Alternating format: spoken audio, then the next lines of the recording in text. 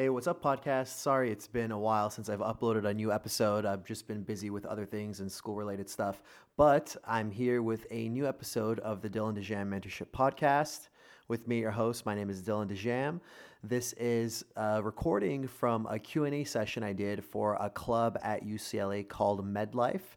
They asked a bunch of awesome questions. We really dive deep into some good steps that people can take to secure, opportunities outside of school. And we dive into some mindset stuff as well. And I think you guys are really going to enjoy it. So check it out and let me know what you think. Hey, what's up, everyone? My name is Dylan. I'm a second-year med student at the medical school here at UCLA, and I was asked to come and speak to you guys. I think I let you guys know that I kind of want to do this mainly as like a Q&A. I want us to get as specific as possible, to what situation or questions that you have, because I think a lot of us, if you're in a club like this and you go to UCLA and you're a pre-med or a pre-health person, you already kind of know what you're supposed to be doing, right? I mean, a few things off the top of my head right now. We obviously want to get involved on campus and just have a lot of extracurriculars, and a lot of people who don't know much about applying to medical school really tend to underestimate how important these sort of extracurricular activities are. GPA and MCAT, I think that goes without saying. You want as high as possible GPA, highest possible MCAT score.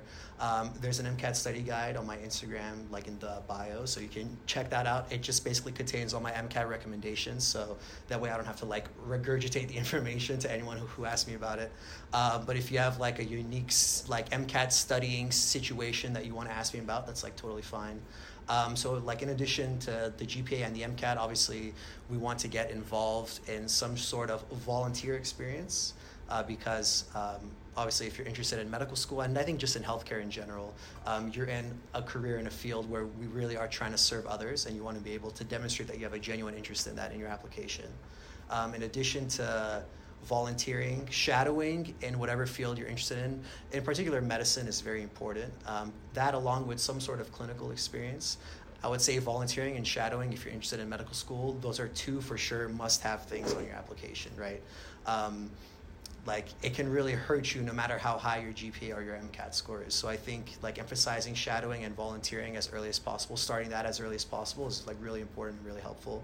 And we go to UCLA, right? So lots of research here. So research experience, that can also be a really awesome part of your application. And in addition to that, I would just say getting involved in organizations on campus that you're passionate about and that you're interested in. So I'm assuming this is a global health sort of organization. So that's awesome. I mean, a lot of people, in my med school class here at UCLA, there's a huge global health interest. I would say about a third of us went somewhere across the world to do some global health research or work over the summer.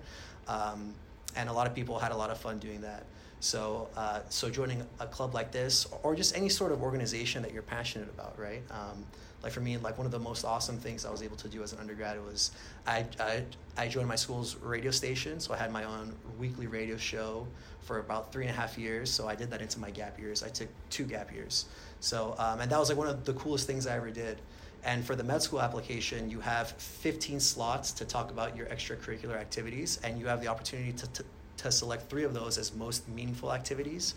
And I love that experience so much that it ended up being one of my most meaningful activities on my application. So I think it's important to kind of know yourself, know what you're passionate about, and at least have that one activity or thing that you do that really gets you excited and isn't super med school or academic related, if that makes sense. So everyone has their own hobbies, right? So if you could find a way to legitimize that through some sort of activity or some sort of documenting thing, maybe you start a blog about playing piano or put YouTube videos up, I think that's awesome too. So there's a bunch of ways that you can get creative with your hobbies and your passions, and I think the lower your threshold is for executing on stuff like that, I think that's super helpful. I mean, I'm word vomiting at this point, but just my general vibe after meeting up with a lot of pre-meds in the last year or so. I mean, I love mentorship. I've been doing it since I was in high school, but I think with pre-meds and pre-health in particular, we tend to get so caught up in how we're going to be perceived in what we do, right? So we hesitate to ask for shadowing because we're worried about being told no, or we hesitate to join this club because we're afraid of the interview and we're not going to get it. Like, I want you guys to have a low threshold for just like executing on any idea you have, because at the end of the day, that's the only thing that's stopping you, right? So yeah, that's just what's on my mind today, and what I think like can help you guys as like a general thing to kind of get some ideas in your head. But I would love to start the Q&A if you guys have some questions prepared. And feel free to be as like specific as possible, because I feel like we already kind of know what to do, right? Yeah, what's up? Do you have any tips for improving interview skills? Yeah, so the thing about the interview is that, you know, just in general, it tends to, two things. It tends to reward people who know how to be extroverted, and it tends to reward people who are good at thinking on their feet. So a good way that you can practice both of those things is to just get experience chatting random people up throughout the day. I mean, like, you go to Starbucks and order like that $5 coffee, go and have like a 30-second conversation with like the cashier or the person who's making your coffee, or you're studying at the library and like you just like start up a conversation. Hopefully the other person isn't like too deep into their studying, you know. But I think just like getting that experience of just knowing how to talk to someone you've never met before and that you know nothing about is super helpful. And a lot of my mentees are super introverted, and that's like totally fine. I really do think that introverted people can definitely succeed in an interview. It's just a matter of knowing how to flip that extrovert switch on and getting experience sustaining that for a certain amount of time, you know. So yeah, I think that's a great way to practice, and you could start that today. I mean, you can approach someone in this club that you've never talked to before and be like, hey, what's up? My name's blah, blah. Like, it's nice to meet you. You know, I mean, it's just as easy as that. And that's one of those things that if you start that now, by the time you get to interviews, it's like, you're like going to be a natural, you know? So that's a really good question. Yeah, what's up? I have a question about GPA. So I know a couple people that were undergrads, now graduated, and their GPA like wasn't as solid as they wanted it. Mm-hmm. So they either did, I think one of them was doing like a graduate program, the other one was in a post-bac to try to like, you know, boost it a little bit and get the grades they wanted for their core science classes.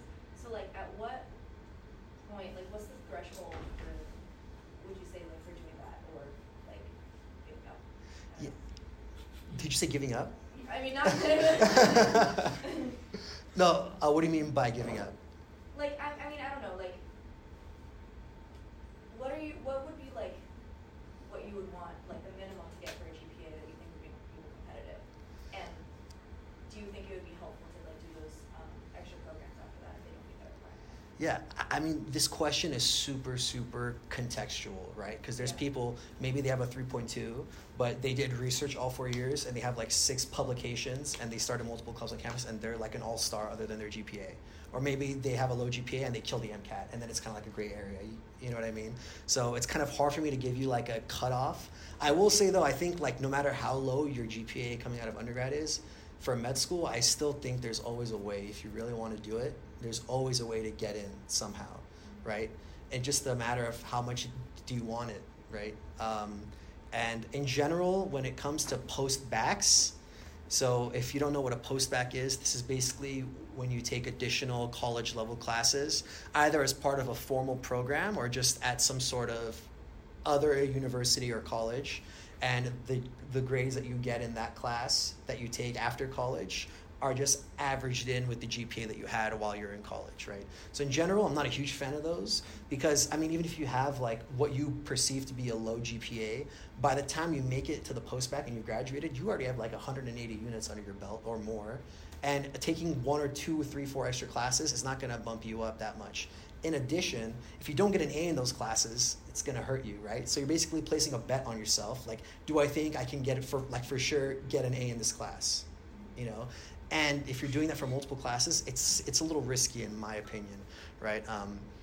There's also graduate programs that people can do. A lot of people pursue a master's degree. And there are certain master's programs that are called specialized master's programs. So this is when you do a master's degree at an institution that has an affiliated medical school. And the reason why it's called a specialized master's program or an SMP is because that institution in the master's program, a part of the master's program is some sort of agreement that says, hey, like if you score in the top half of your class, we'll like guarantee you acceptance into our med school. Or hey, if you do well, we'll guarantee you an interview.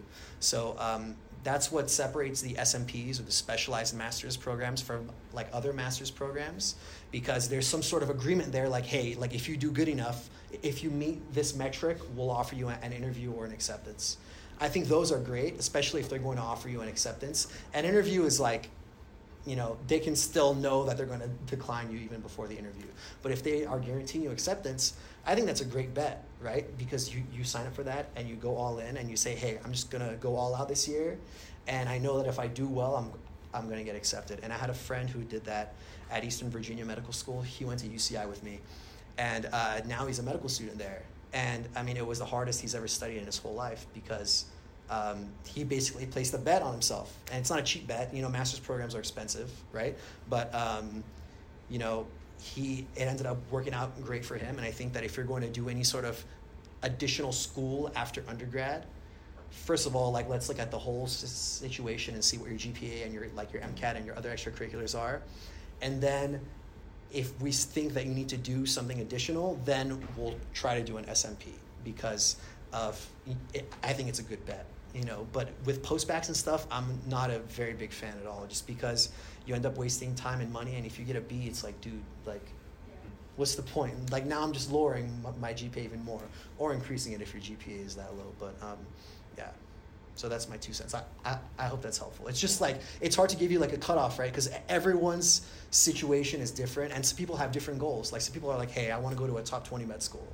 That conversation is going to be different than, hey, I just want to get in somewhere. I don't care if it's MD or DO.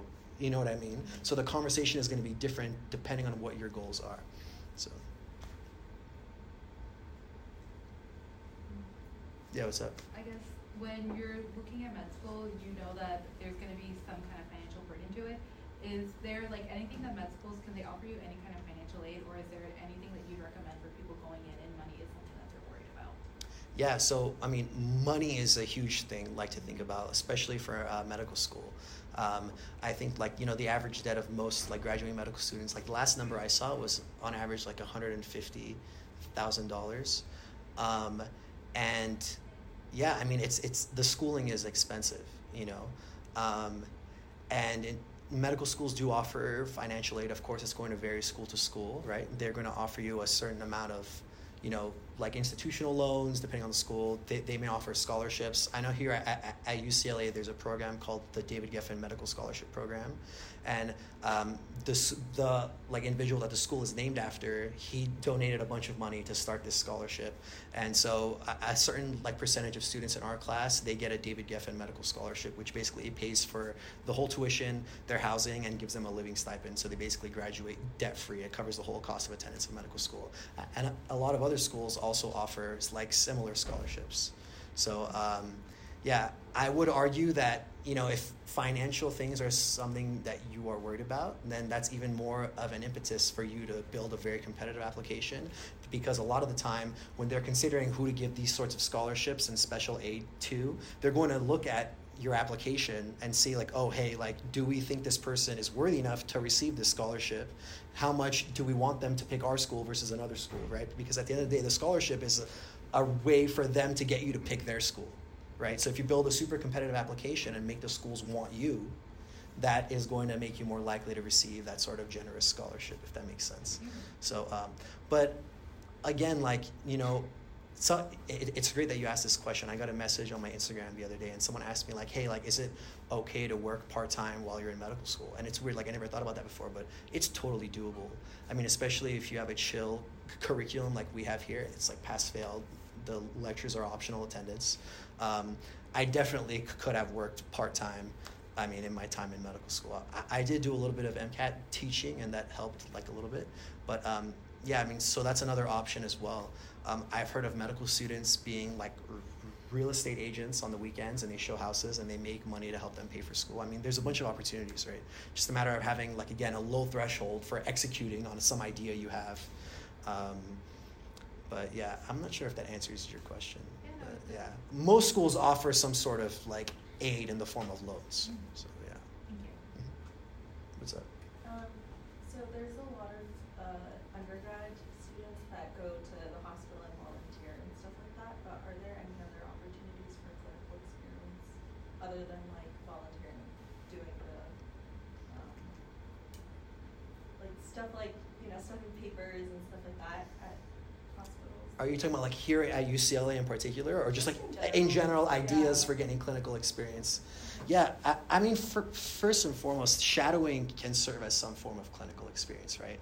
I think shadowing in whatever field you're going into is very important because it demonstrates that you have some sort of idea of what the field is like. So shadowing is a great place to start.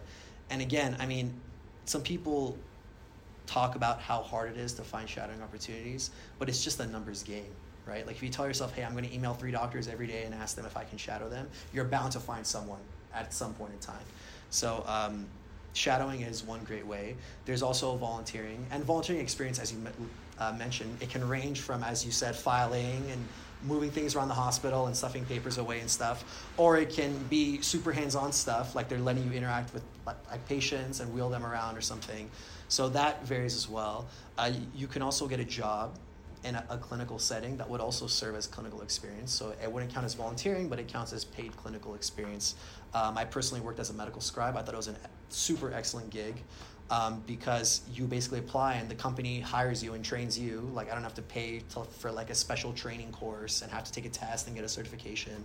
Some people like to work as EMTs, but I'm not a huge fan of working as an EMT. No offense if there's EMTs here. I just think it's a harder route to go through because you have to pay for a class, you have to take a test. The class can take several months at a time or maybe even a year depending on the sort of class that you're doing. And then you have to pass the test and then you have to find the job. So it's kind of like a longer journey, but for some people they really want that hands-on experience that you get as an EMT that you don't get as a scribe. So I mean it all depends.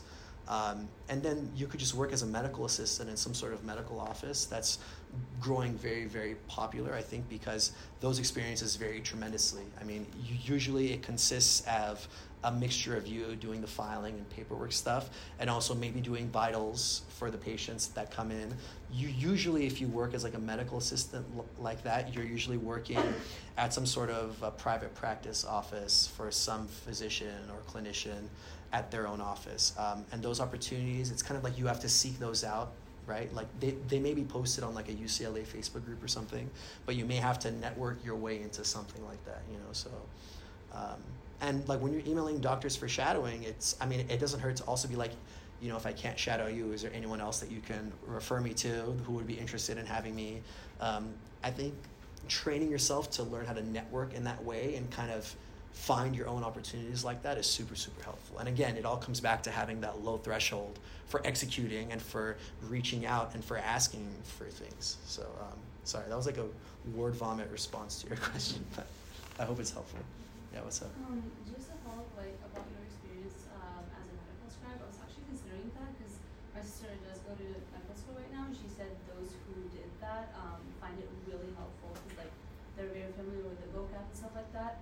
I read that there is someplace hiring, but I'm honestly scared because I'm not like the fastest typer, right? But you did mention that they train you, so I just wanted to hear more about that experience. Yeah, so, an initial part of the application process is a typing test, right? So they want to, I mean, you may think you're a slow typer, but, you know, their standard may not be as high as you think it is, right? Like, I don't think, like, I'm an extraordinarily fast typer by any means, especially if you include typos, right? So, yeah, I mean, again, it's like you're not going to know if you're going to get it or not unless you apply. It all comes back to having that low threshold for just executing, right? Now, I loved being a scribe. It was awesome. You do learn a lot of the medical lingo, and you learn a lot of, like, the stuff about medicine that I literally would have no knowledge about if I wasn't a scribe. And that stuff that I'm referring to is the paperwork, note-taking. I mean, medical notes and charting is a huge aspect of healthcare and medicine as well. And being exposed to that, I think is super helpful. And it's just fun. I mean, I was in the emergency department. We saw a range of cases involving a variety of, organ systems and stuff. Like, you see a lot of stuff. And UC Irvine is a level 1 trauma center, so we saw a lot of trauma as well. And it was a really like interesting, awesome experience. It's a great way to get a letter of rec as well. But yeah, I think I wouldn't really worry about, if you're a slow typer or not. I mean, a part of the training process, the main part of the training process is just understanding how medical notes work and just teaching you the basic vocab of like medicine and the organ systems and certain drugs and stuff like that. So I didn't think it was an arduous training process by any means, but that was my experience. But if you're interested, I think you should just do it. I mean, like, how are we going to know if we're going to be good at it or if we're going to like it if we don't just do it, so. Yeah, what's up? I have a question about what is your opinion about the DO, and have you ever considered it? Yeah, so for those of you who are not knowledgeable about this, so there's basically 2 medical degrees in the United States that will grant you the ability to obtain a medical license, right? The medical license is what allows you to actually formally practice medicine. So that's the MD degree and the DO degree. They are both the schooling for them is almost entirely the same, right? Virtually the only difference is the 2 letters after your name. Now, the way that the landscape is right now is that the DO schools tend to have like lower average MCAT scores and GPAs, and they tend to be a little more accessible for people who aren't super competitive applicants. And I think the question is not like, are you considering MD or DO? I think if someone is a really competitive candidate, some of my mentees, I tell them to not even apply to DO schools because I'm positive that they can get into an MD school. For other people, they may apply MD as well as DO, and for others, they may just apply DO because they really don't think that they have a shot at the MD schools. In terms of the training, it's literally the same, right?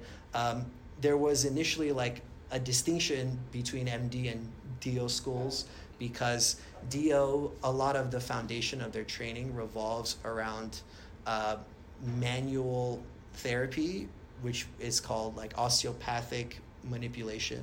So a lot of the original theory behind osteopathic medicine involved manipulations of the joint and the spine in order to alleviate patients of their symptoms.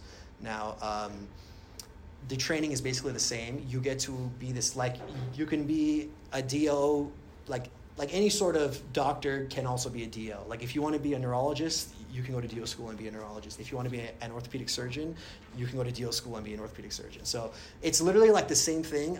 I get so frustrated at times because like it's literally like the same thing. And there's certain YouTube videos I've seen like where people say that DO is more holistic. That's completely false. I mean, all of medicine is holistic, right? If something works, it's called medicine.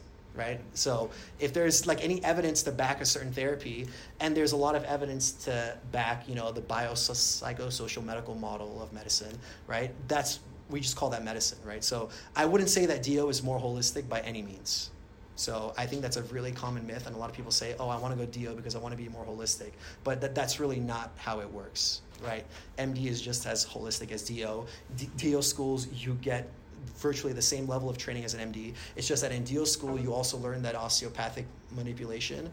And I'm not sure how strong the evidence base is for that manipulation, but again, it's basically the same thing. So I don't know if that answers your question. Actually, I should mention one more thing. In the past, what the perspective and landscape was that if you're a DO, it can be a little harder to match into more competitive specialties like neurosurgery, plastic surgery, dermatology, etc. But again, that doesn't mean it's impossible. And now because of the merger, no one knows what the landscape is going to look like, right? It's hard to tell, like, is it still going to be hard for DOs or is it going to be more leveled out? So, I mean, I think at the end of the day, like, if you get into, like if you apply to med school and you, like, get into a DO school, I think that's awesome. Like, you're going to be a doctor, right? So that's just, like, some of my perspectives.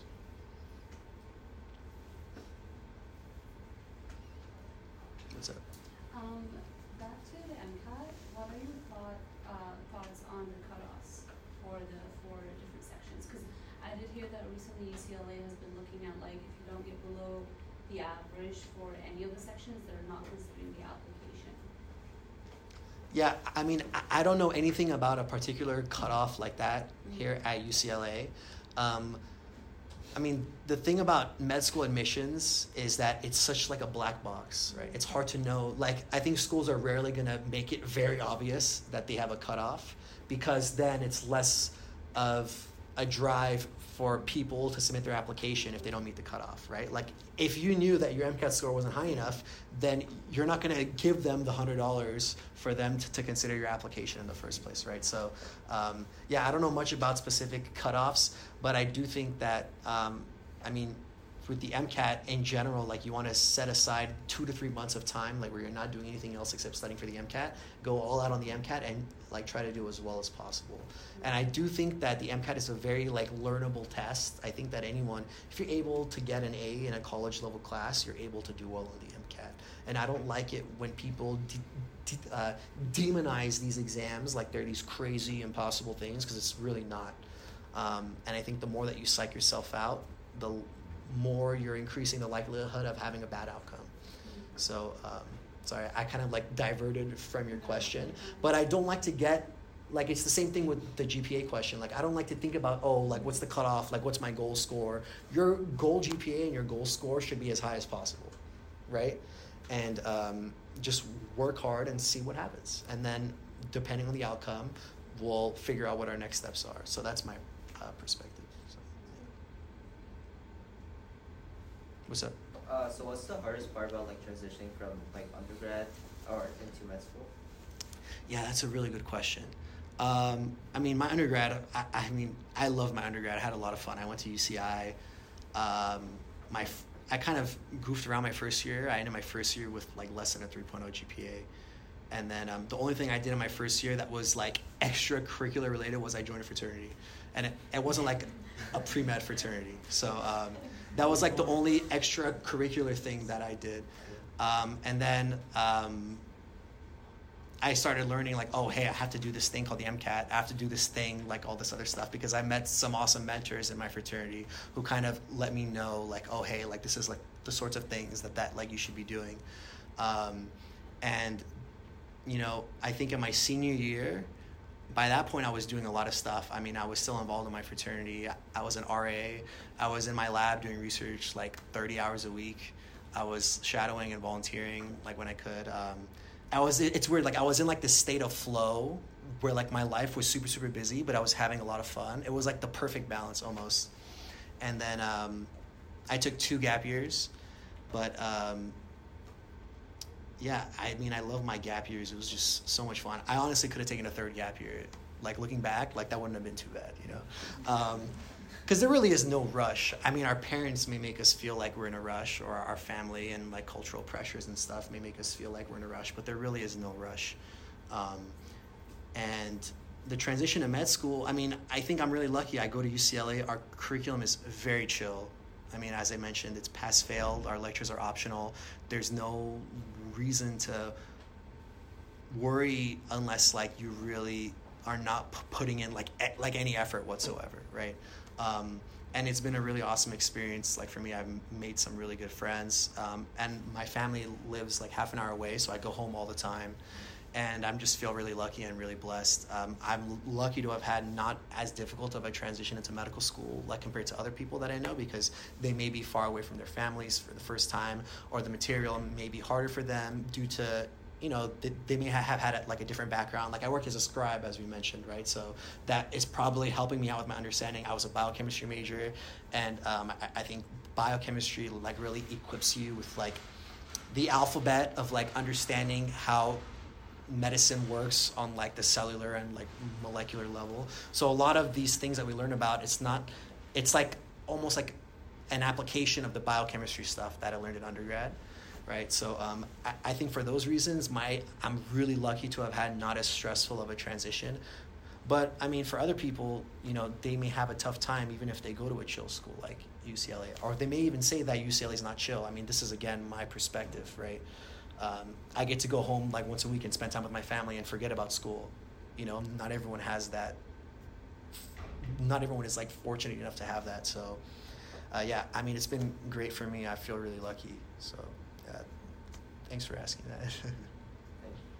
And on that note, I mean, again, another reason to work hard and build a competitive application. If you care about staying close to home, especially if you're from SoCal or even NorCal, which is harder, you need to build a competitive application. I mean, like, it's tough out here if you want to stay like in California. So if that's something you're really passionate about, use that to fuel, you know, your desire to like to work hard and build a good application. So I mean, that was one of the things that like fueled me. I mean, I was a slacker in like my freshman year of college. I truly was. But you know, I did things that I was passionate about, right? Like the radio thing, you know, like everything I got involved in, I made sure that I was doing it because I liked it. And then if I started it and I realized I wasn't as stoked, I just dropped it. It's so hard for me to do things that I don't like doing. And I think that holding on to that mentality was helpful, because then everything I did, like every time I'm exhausting my energy, I'm enjoying myself, right? Like stuff like this is like giving me energy, right? It's not because like, you know, like I'm not going to feel tired after this. I'm going to feel motivated and excited because I'm having a really good time right now. So I think having that mentality, those check boxes that we talked about, like the research, the volunteering, the extracurriculars, if you just do what you're passionate about and what like gets you excited, and it's not always medical related, that's going to make it easier for you to work hard. Like you're not even going to feel like you're working. You know what I mean? So again, another word vomit response, but that's my perspective, you know. So, yeah, what's up? What are some things that you did to keep grounded during stressful times, and just how did you balance everything in undergrad? Yeah, I mean, it's weird. Like, so for me, my perspective is balance. Like, you have to just accept that there's going to be times where you're not really going to be balanced, right? If you're balanced during week 1 or week 0 is way different than week 10 or week 4 or 5, you know, with like, you know, midterms and stuff, right? I think it's just a matter of like riding whatever wave is coming at you, right? Or like going with the punches or whatever, you know, figure of speech you want to use to describe it. For me, I mean, it's spending time with the people I care about really refuels me. And I think something, you know, looking back that helped a lot was having that radio show. I mean, it's 2 hours every week where I only have to pay attention to music and what's happening right now. And it was really a mindful thing for me because I was mixing live. So like, it's like a really in the moment thing where I'm super like paying attention, I'm in the zone. And it was in the middle like of the week, and that just really refueled me. And again, like going back to what I was saying earlier, like everything I did is, I genuinely liked it, you know? That's not to say that there weren't tough times, you know, but I think it's just a matter of knowing what I have control over and focusing on that. And if there's things I don't have control over, it's like, you know, learning to accept that. So I hope that's helpful. I mean, and then exercise, I mean, the cliche, you know, running, yoga, lifting weights, or whatever is your jam, you know, I think that helps too. So yeah, but for me, it was really music and spending time with people I care about. Yeah. So I know that the average age for like United Med students is getting older and older, and I think now it's like 26, 27. And you took a couple of gap years. Would you recommend taking a gap year, and what did you do in your gap years? Yeah, that's a good question. So I will say, like, if you're able to apply to med school without a gap year, I think you're super impressive. Like, you have to be on your stuff since day 1 of undergrad to be able to apply and be a competitive applicant without having to take a gap year. The way the timing works, if you're not aware, if you want to go straight into med school after undergrad and you're doing a 4-year undergrad, like the standard, like typical undergrad, you have to submit your application at the end of your junior year, which means you have to have taken the MCAT by then, and you have to have done all these extracurriculars by then. So I really admire people who are able to do that, because I think that means you're just like a stellar student and you're really good at like working and you're really good at balancing your life. For me, the decision was because, I mean, it was my 3rd year, and I was planning on taking the MCAT the summer between my 3rd and 4th year. Like, by the time I got my stuff together, right, like it was near the end of my sophomore year, I was like, all right, I'm not going to take the MCAT this summer. It's like too early. So at first, I was only going to do 1 gap year. And then I applied to be an RA, and I actually got the position. And that was like one of my dreams since I was a freshman. I wanted to be an RA because I love mentorship, and I really wanted that experience. So I decided to delay the MCAT another year because the RA training was over the summer, and I didn't want to mix up studying for the MCAT with RA training. I just wanted to be able to study for the MCAT like without having to worry about anything else. So I pushed the MCAT until after I graduated, right? So I graduate, I take the MCAT, and then I found a job as a scribe, so I started working as a scribe. I took the MCAT in September, and then I started working as a scribe a few months after that. I mean, it's weird. Like, the way I found my scribe job was so I took a test prep course for the MCAT, and one of my instructors had mentioned that she was a scribe. And near the end of the course, I told her, I was like, hey, like, you know, I'm interested in being a scribe. Like, what do you think I should do? And she's like, oh, hey, just apply here. I'll refer you. And it ended up working out, and that's how I got my scribe job. I worked as an MCAT instructor for a test prep company as well during my first gap year. And I got that job because I chatted up a medical student who was at Starbucks while I was studying for the MCAT. And he told me that he worked for a test prep company, and he was like, do you want a job? Then I was like, oh, yeah, sure. And then he said, okay, let me know how your MCAT goes. And it ended up working out, and I was able to get a job as a test prep instructor.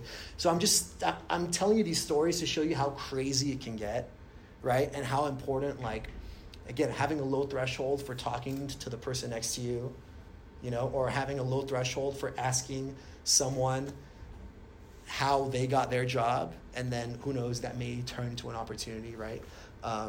That's how I got two of some of my most significant experiences in my gap year.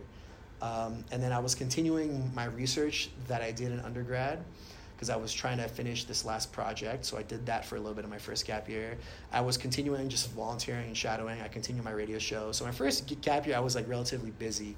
I was like hustling. But again, I was in that state of flow I mentioned earlier. It's just like weird. Like when I'm doing things that I enjoy, even if I'm busy, like I can enjoy life still. And you know, the scribe job was part-time. The MCAT thing was like 6 to 8 hours a week. So like it wasn't that bad. And then like research is just like whenever I found the time. So it sounds like I was super busy, but I didn't feel busy. I mean, I still had time to like, you know, work out, spend time with family, and like have a good time. And then I really recommend that people start working on their application materials the January of the year that they plan on applying. So halfway through my first gap year, which is like January, I started working on my essays and stuff, and like gathering my letters of rec. And yeah, I did some other things on the side, but those were like some of the main things that I did. And then my second gap year, once I got into my first medical school, I quit my scribe job because like they were undergoing a transition, and I didn't want to deal with the paperwork and stuff. I was like, okay, I'm just gonna quit. I don't need to, you know, work here anymore. I still kept my MCAT job because it was a really good gig, and then I still did my radio show because I loved it, and I was in Irvine still. And yeah, I mean, once you get into your first school, the remainder of your gap year is just chill. You know, you can do whatever you want, you know. So I just lounged about and relaxed. It was awesome. But yeah.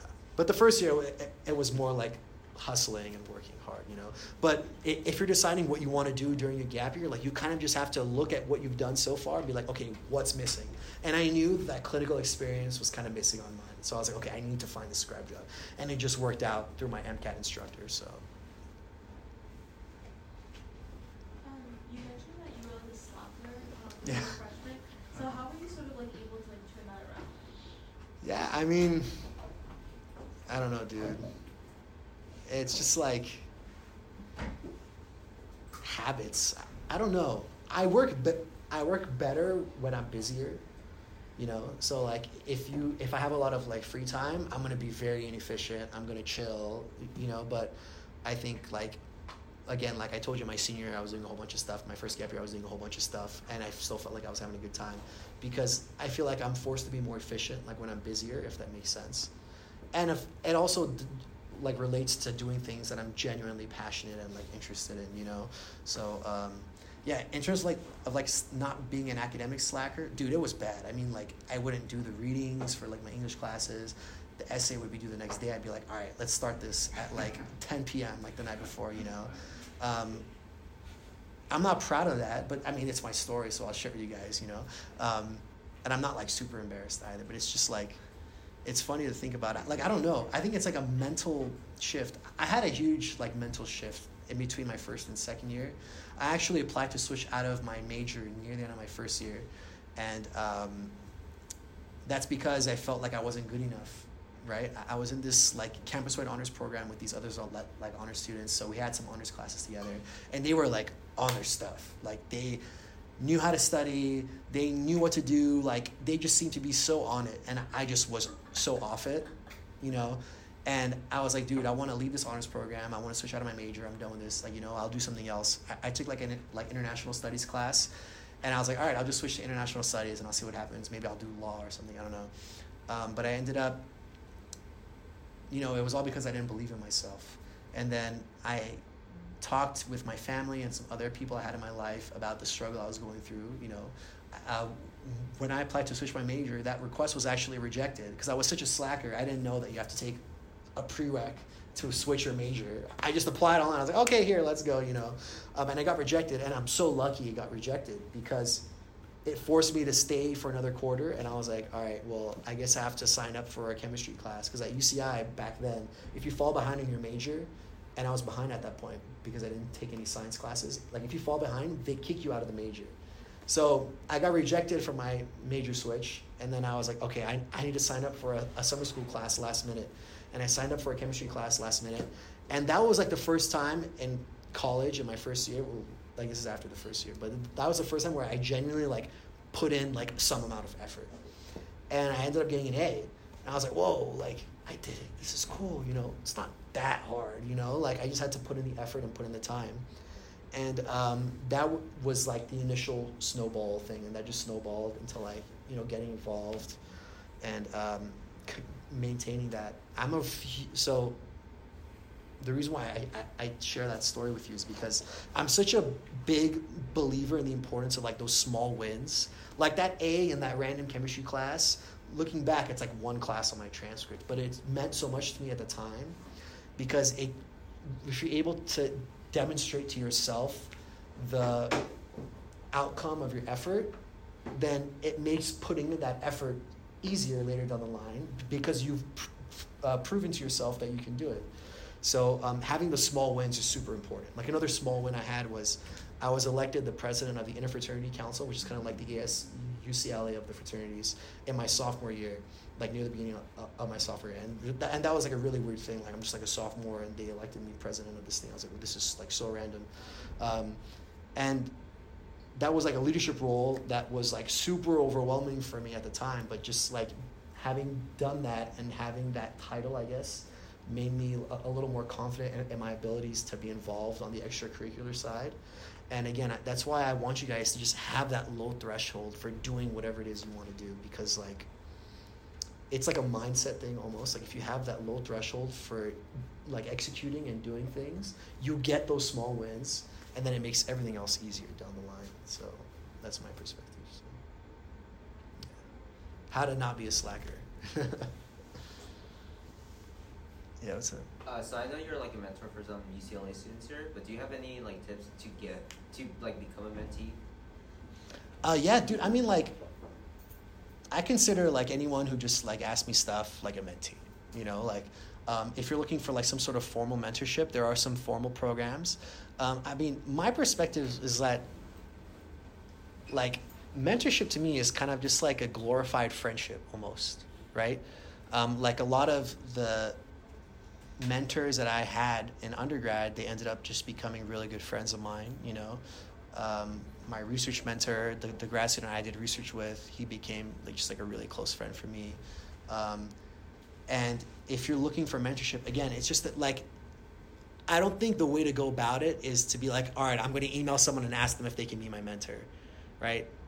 Unless you're doing a formal program like the UCLA Alumni Mentorship Program, then it's different. But I think the way to go about it is to just go through your life, do those extracurriculars, do the shadowing, do the research, and just pay attention to see if there's someone who you kind of vibe with and someone who is doing things that you think are really, really cool, and just spend more time with that person, right?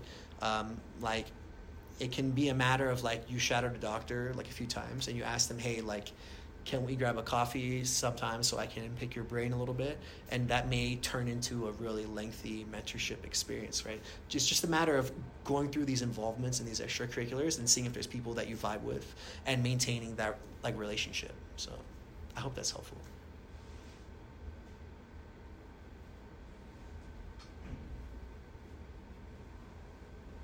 Any other questions?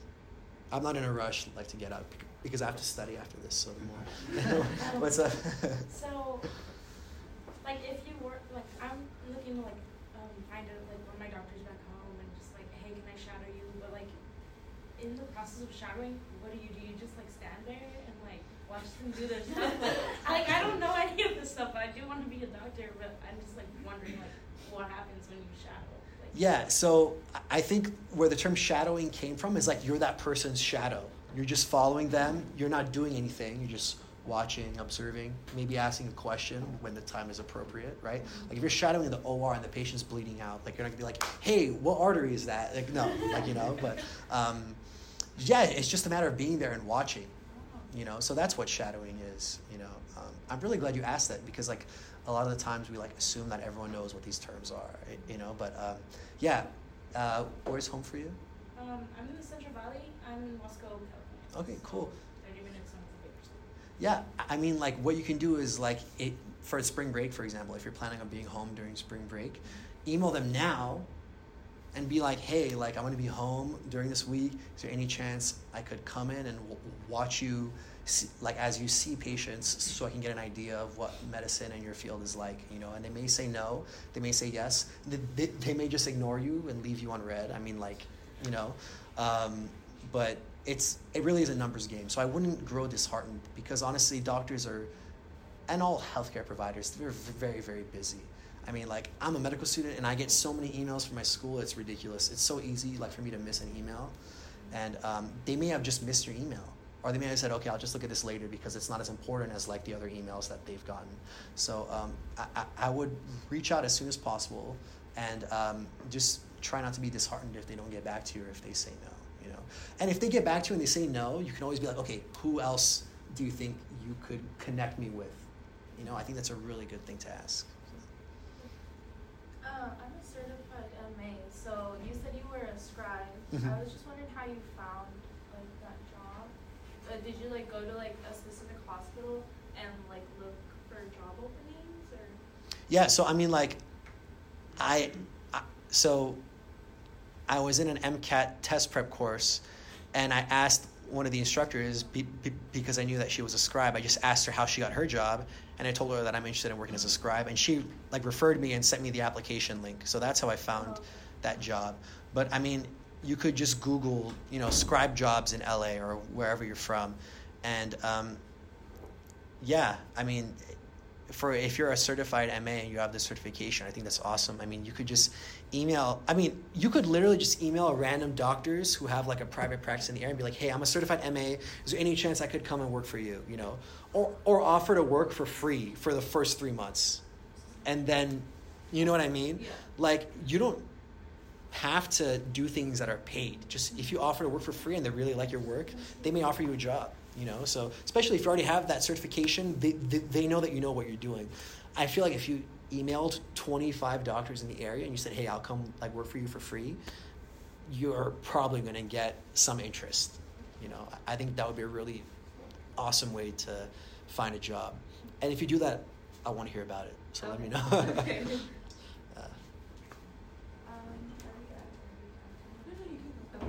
I forgot my question. Oh yeah, okay. So I know that you were doing like a lot of things at the same time.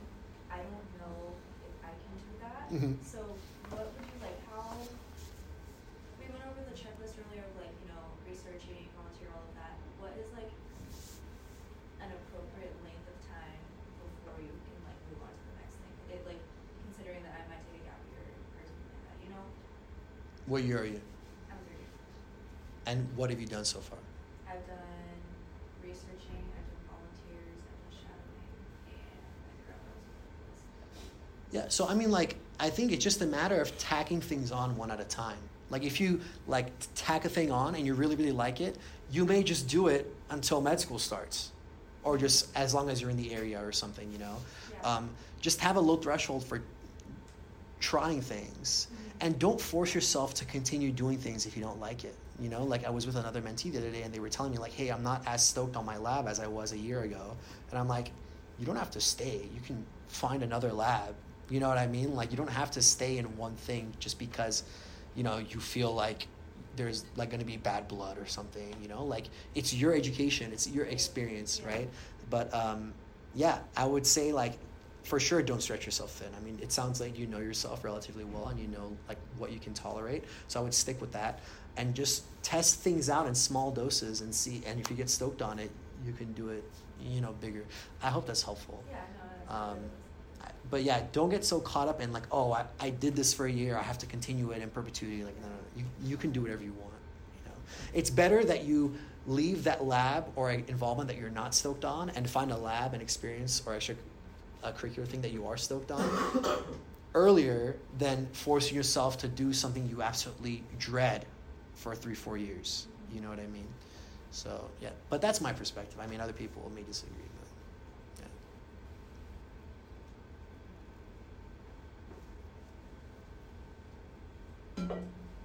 if we have more questions, can we like DM you on Instagram? Yes, please. I get so many messages, and it's totally fine.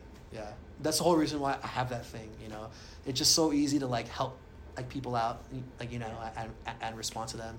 And I think, feel free to reach out. I mean, my email's on there. I have a podcast as well, so you can find that in my link as well. And the podcast is basically recordings of stuff like this, where like I answer questions, or like one-on-one conversations with like mentees, or like one-on-one conversations with like other medical students or healthcare professionals and stuff. So again, like have a low threshold for reaching out to people. Like you can practice on me, right? Just practice reaching out to me so you get used to emailing like other people. I mean, it's all just habit. So. Thank you guys so much for listening to this episode of the podcast. The best way to get in touch with me is via a direct message on Instagram. My Instagram handle is @MedSchoolDylan. You can also shoot me an email if you have a lengthier question. My email address is my first name and my last name, dylandejam@gmail.com. You can also reach out on Twitter, where my handle is @MedSchoolDylan.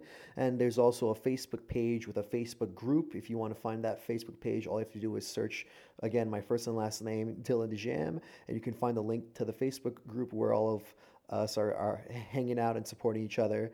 And yeah, I hope you found this content informative, and I really want to hear what you think. So if you have any questions or you want to reach out and let me know your thoughts, feel free to shoot me a message. I'd love to hear from you, and have a wonderful day.